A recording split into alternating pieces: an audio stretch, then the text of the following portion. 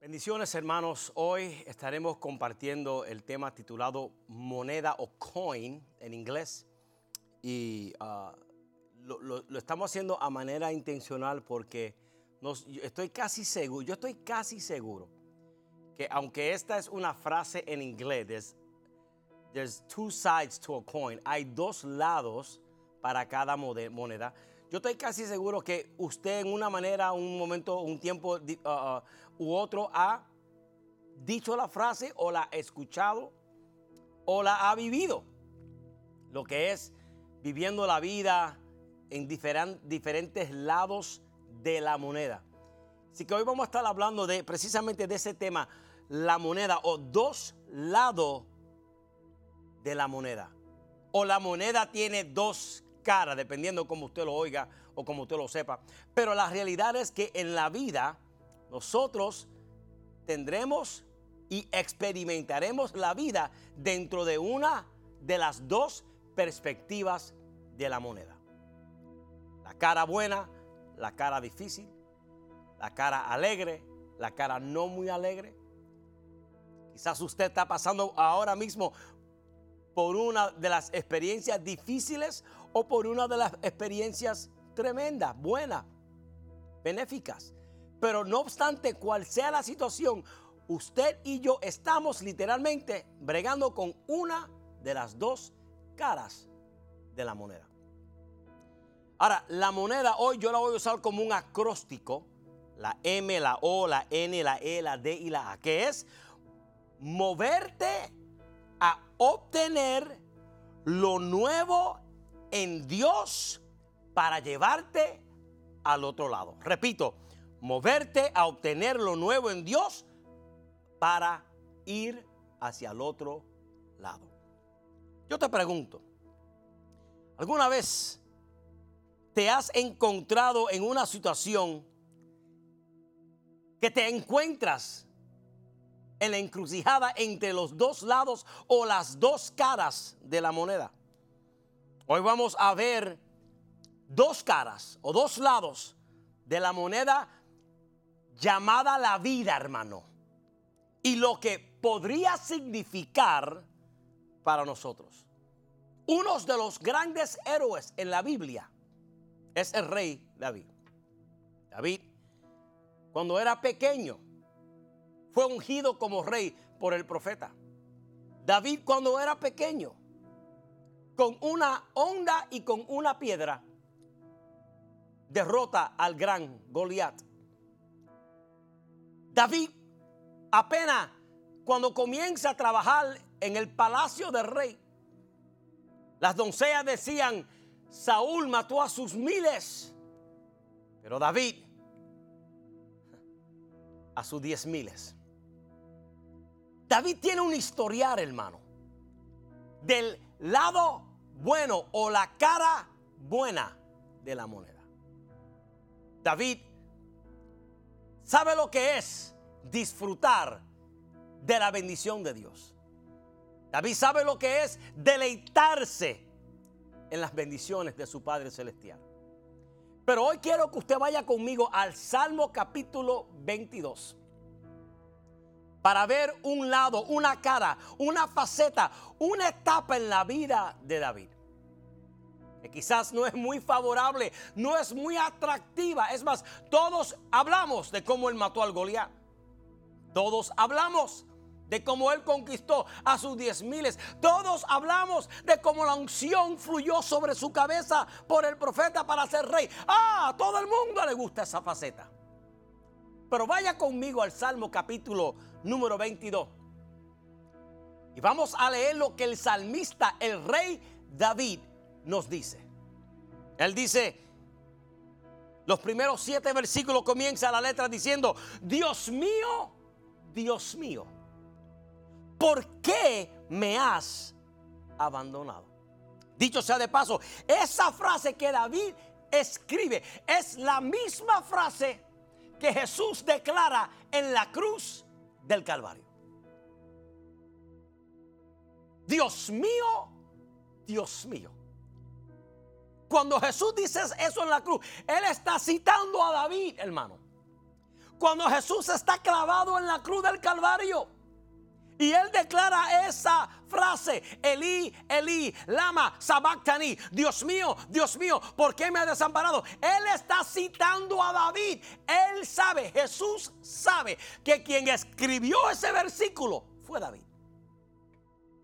Y David dice: Dios mío, ¿por qué me has desamparado? Lejos estás para salvarme. Lejos de mis palabras de lamento. Dios mío, clamo de día y no me respondes. Clamo de noche y no hallo reposo. Pero tú eres santo, tú eres rey, tú eres la alabanza de Israel. En ti confiaron nuestros padres. Confiaron y tú los libertaste. O los libraste. A ti clamaron y tú los salvaste.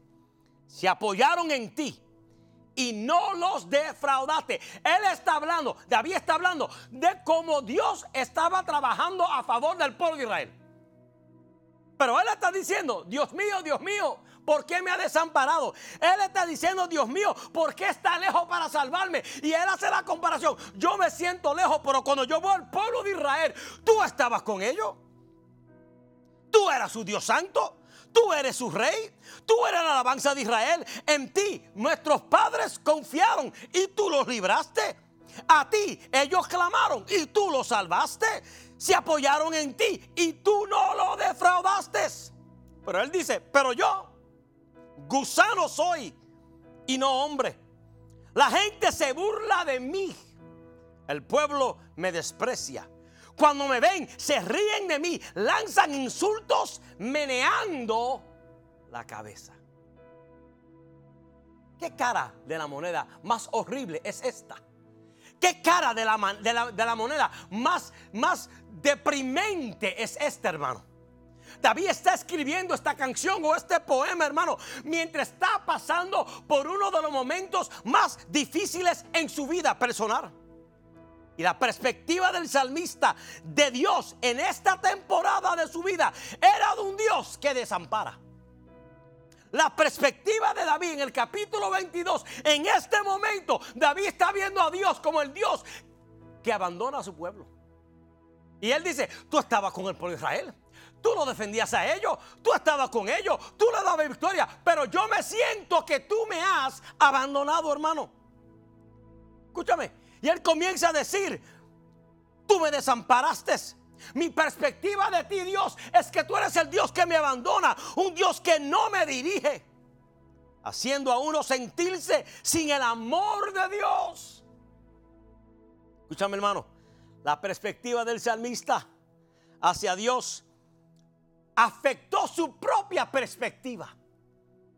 Porque él dijo: Señor, porque tú estás conmigo, tú estás con la demás gente, tú estás con el pueblo de Israel, tú estás con nuestros antepasados y conmigo tú no estás. Y esa perspectiva de él sentirse que Dios no está con él distorsionó su propia perspectiva al punto que David se llama gusano. Espérate, David, pero Dios te ungió como rey. Espérate, David, tú peleaste en el ejército de Israel. Espérate, David, tú eres el gran músico de Israel. Espérate, David, tú eres el gran salmista. Pero la perspectiva de David fue distorsionada, que ahora él comenzó a tener un bajo concepto de sí mismo. Mira, hermano, no permitas que las situaciones de la vida, que los problemas de la vida y que lo que el enemigo te susurre al oído te haga perder perspectiva de lo que Dios dice que usted es para la gloria del Padre, hermano. Él se veía, hermano, menos que sus predecesores. Él se veía menos que los esclavos. Es más, él se llama: yo soy un gusano. Escúchame, hermano. Y yo no sé cómo tú te encuentras. Y yo no sé dónde está tu vida.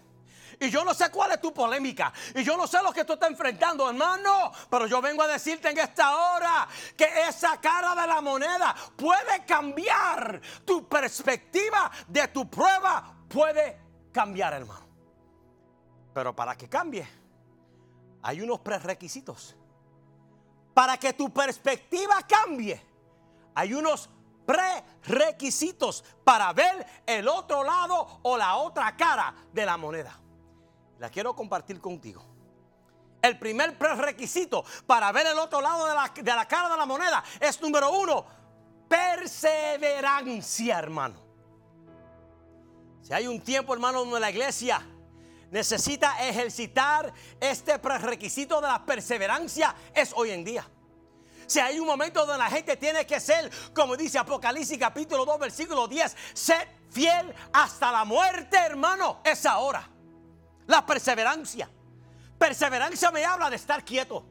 La perseverancia me dice, no te muevas. La perseverancia me dice, estar quieto. Y mira lo que dice Éxodo, capítulo 14, versículo 13 al 14.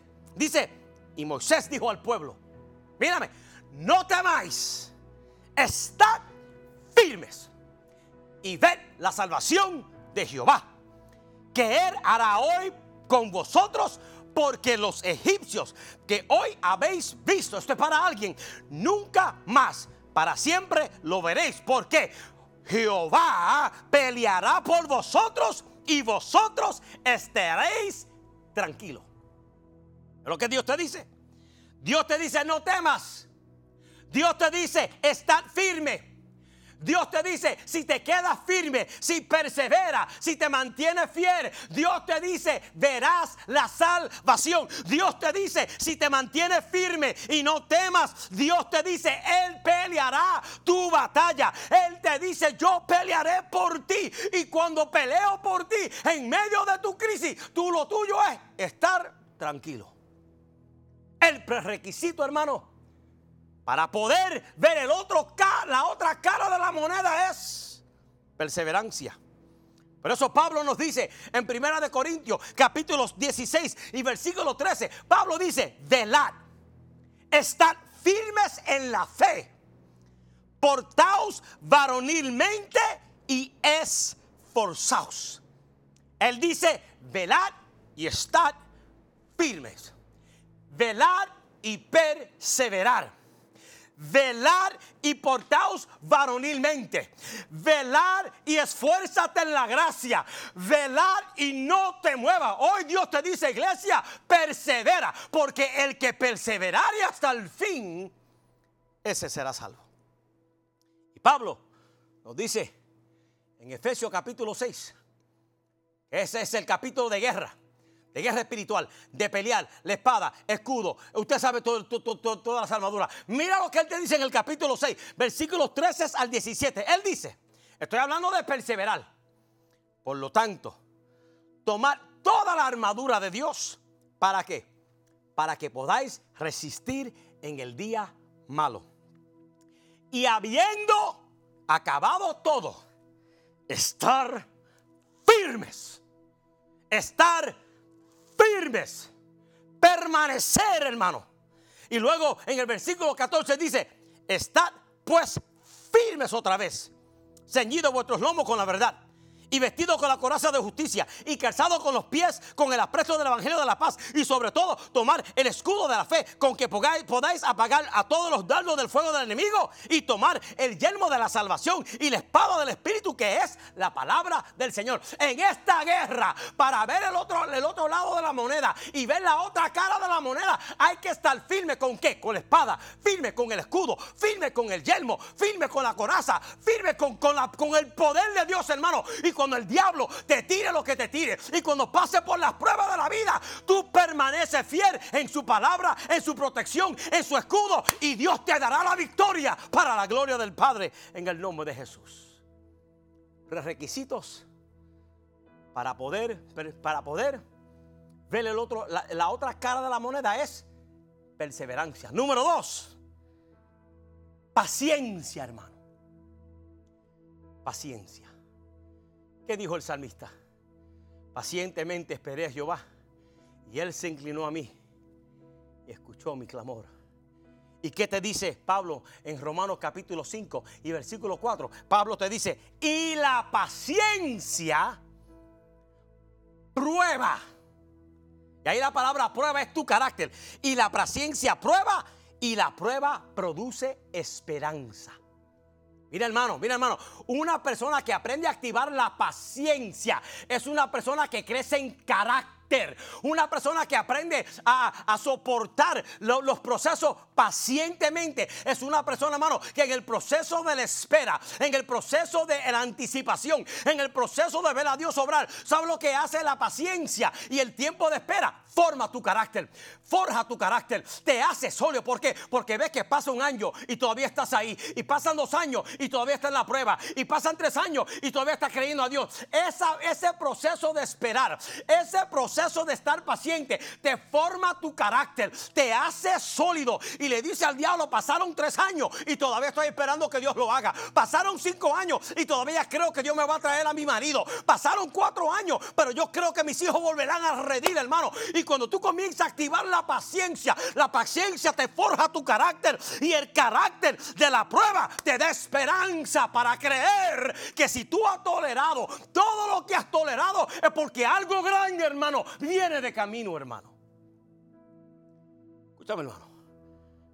Prerequisitos para ver la otra cara de la moneda es perseverancia. Número 2, paciencia. Número 3, esperar. La capacidad de esperar. Como le dije en el versículo anterior, capítulo 40, versículo 1, el salmista dice: pacientemente esperé a Jehová y se inclinó a mí. Hermano, si un niño está en el piso llorando para que papi lo recoja, y cada vez que papi lo va a recoger se pone a gatear corriendo para otro lado, ¿sabe lo que pasa? Papi no lo puede agarrar. Pero cuando el niño pacientemente estira sus brazos y espera que papi lo recoja, mire, papi lo va a recoger. No te frustres, espera en Dios. El salmista dice: espera en Dios, porque aún he de alabarle, salvación mía y Dios mío. Permite que Dios haga el milagro en tu vida y no te desesperes por la disyuntiva en la cual te encuentras, hermano. Entendiendo que necesitas perseverancia, necesitas paciencia, la capacidad para esperar, y por último necesitas, número 4, necesitas creer. Creer que lo que Dios permite que me pase no es para matarme. Creer que lo que Dios permite que yo tenga que pasar no es para destrucción. Creer que la prueba en la cual me encuentro ahora no es que Dios está en el cielo mofándose de mí. Ja, ja, ja, ja, ja. Ojalá te muera. No. Creyendo es: yo creo que si tú me amas y tú me salvaste y tú me perdonaste y tú me redimiste y ahora permite que yo pase por esto, yo voy a creer que tú no me salvaste para que me muera en esta prueba, que tú no moriste en la cruz por mí para que el diablo me ataque. No, si tú lo permites, yo voy a creer que de alguna manera u otra tú recibirás la gloria, hermano. ¿Qué dijo Jesús?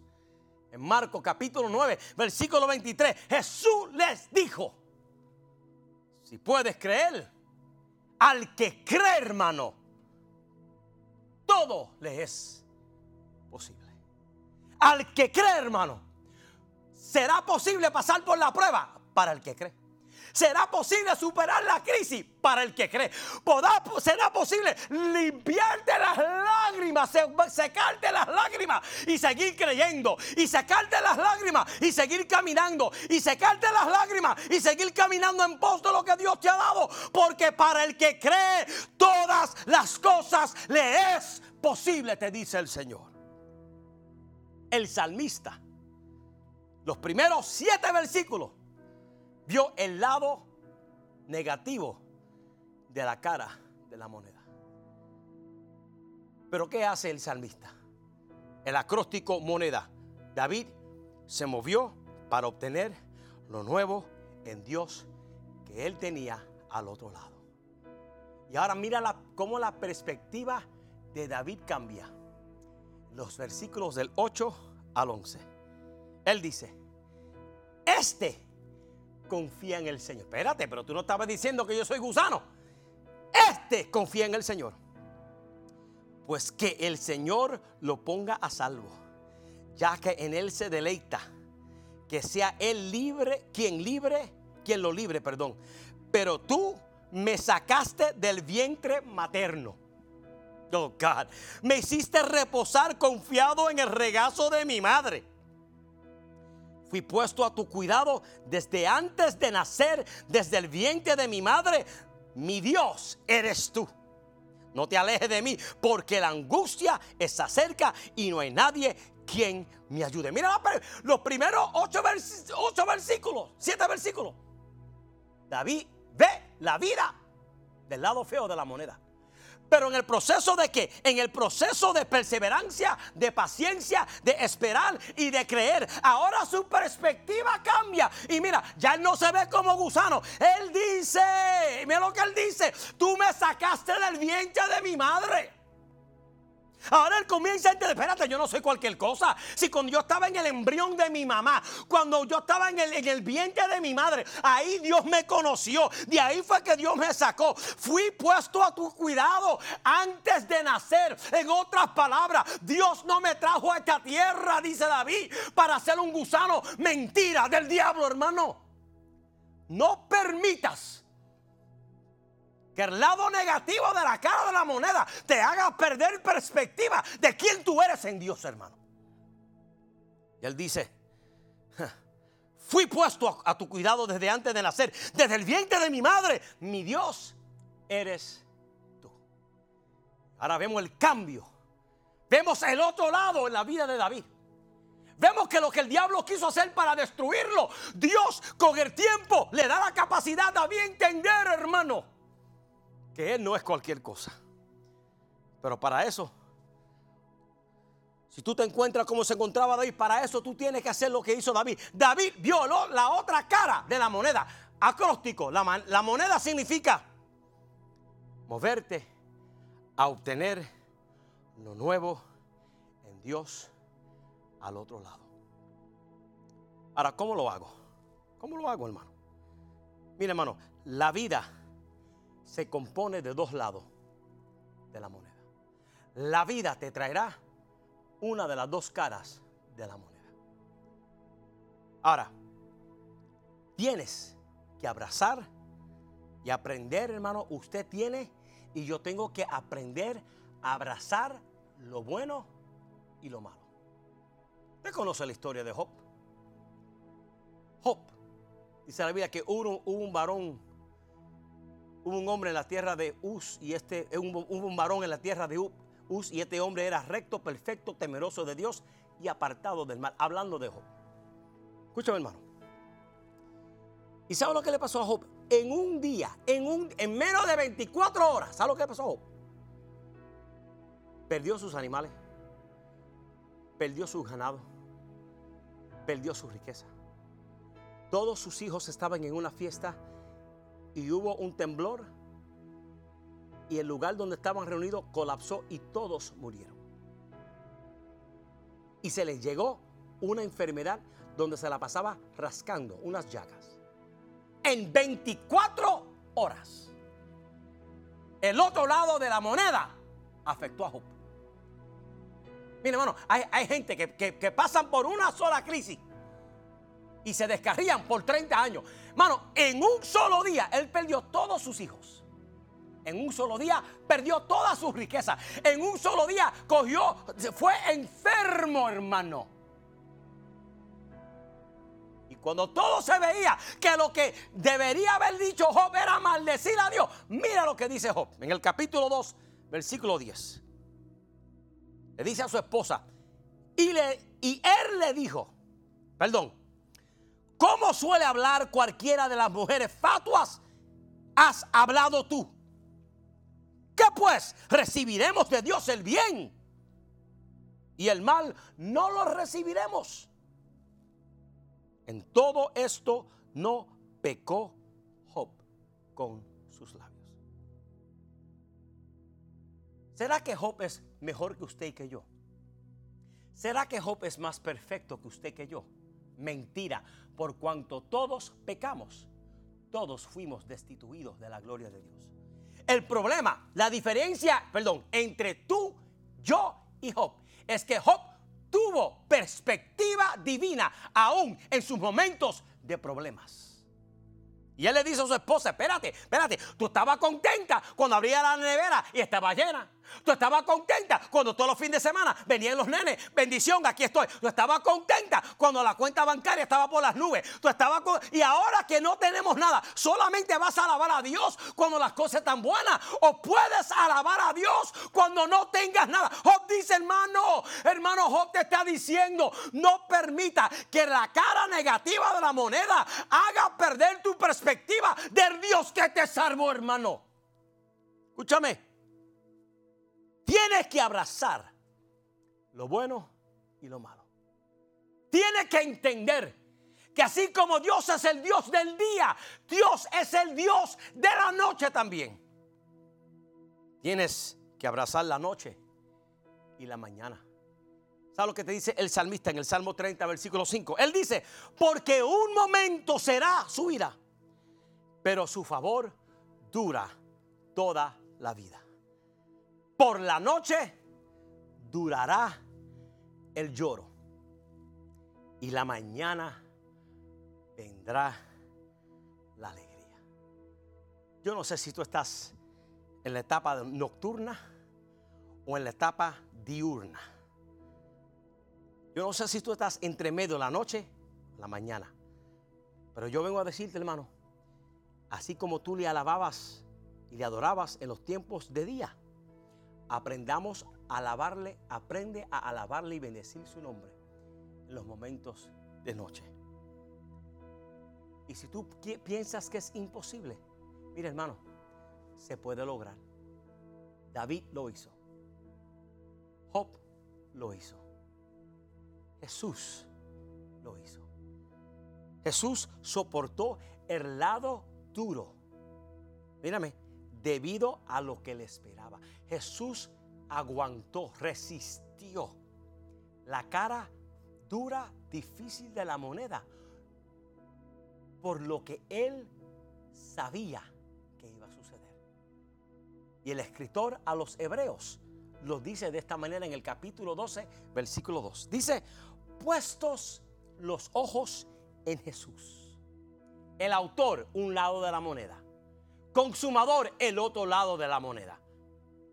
Puesto los ojos en Jesús, el autor y consumador de la fe. Mira esto, el cual por el gozo puesto delante sufrió la cruz, menospreciando el oprobio, hermano, y se sentó a la diestra del trono de Dios. Jesús, cuando le toca vivir la cara mala de la moneda, ¿sabe lo que él se enfocó? Él puso sus ojos en el gozo que estaba por delante. Cuando tuvo que cargar la cruz, ser latigazo, ser crucificado, clavándole las manos y los pies, una lanza en su costado, espina en la cabeza. Cuando está pasando todo eso, el escritor dice, el cual por el gozo puesto delante de él. Él estaba aquí en la cruz, pero su perspectiva estaba, en 3 días esto va a cambiar. Él estaba llorando en la cruz, pero él estaba pensando en al tercer día vendrá la victoria, hermano. Por eso él sufrió la cruz, menospreciando y no dándole el valor al oprobio, al castigo, a la penalidad, a los latigazos, menospreciando el oprobio. Y ahora, ¿dónde está Cristo, hermano? Dice la Biblia que se sentó a la diestra del trono de Dios. Eso no importa en qué lado de la vida tú te encuentras. Dios quiere que como la moneda te muevas para obtener lo nuevo en Dios que tiene para ti al otro lado. ¿Y cómo lo hago? ¿Cuáles son los prerequisitos? Son 4 que te dije. Número 1, perseverancia. Número 2, paciencia. Número 3, la capacidad para esperar. Y número 4, creer, porque para el que cree, todo le es posible. Amigos, si tú estás aquí y hoy tú estás en el lado no muy positivo de la cara de la moneda, quizás tú estás aquí y la vida no te ha tratado favorablemente, y tú te puedes identificar con el David del capítulo 22, versículo 1 al 7. Pero hoy Dios quiere introducirte al Dios de David en el capítulo 22, versículos 8 al 11. Hoy Dios quiere que tú le invites a tu corazón y que Él se siente en el trono de tu vida y se convierta en el Dios de tu corazón. Si hoy tú lo quieres hacer, lo que tienes que hacer es repetir esta oración conmigo. Di: Señor Jesús, reconozco que soy un pecador en búsqueda de un Salvador. Yo te invito a mi corazón, te invito a mi mente y te hago el rey de todo lo que soy. Aduéñate de mi vida. Cámbiame con tu poderosa palabra y límpiame con esa sangre que fue derramada en la cruz. Límpiame de todos mis pecados. Y ayúdame, Padre, a ver la vida dentro de otra perspectiva. Y con tu ayuda, yo prometo servirte en Cristo Jesús. Amigo, yo creo, basado en la Biblia, que si usted hizo esta declaración, usted está rumbo a lo que llamamos la vida cristiana. Usted aceptó a Cristo como Salvador. Y ahora usted tiene que tomar a Jesús de la mano. ¿A través de quién? De la iglesia. ¿Cómo lo haces? Aquí en pantalla hay un número. Yo quiero que tú saques y tomes tu celular y tú nos escribas un texto. Y en el texto escríbeme tu nombre, tu correo electrónico, para que nosotros podamos tomarte de la mano y juntos poder navegar la vida, no importando qué cara de la moneda nos toca vivir, podamos entender que los pasos del justo son ordenados por Dios. A ti, iglesia, te animo, no te desesperes, no te desanimes. David pudo ver el otro lado de la moneda. Jesús pudo ver el otro lado de la moneda. Y usted, si se afirma en el Señor, si espera en Dios, si cree en el Señor y persevera en sus promesas, usted también podrá ver el otro lado de la moneda. Que Dios te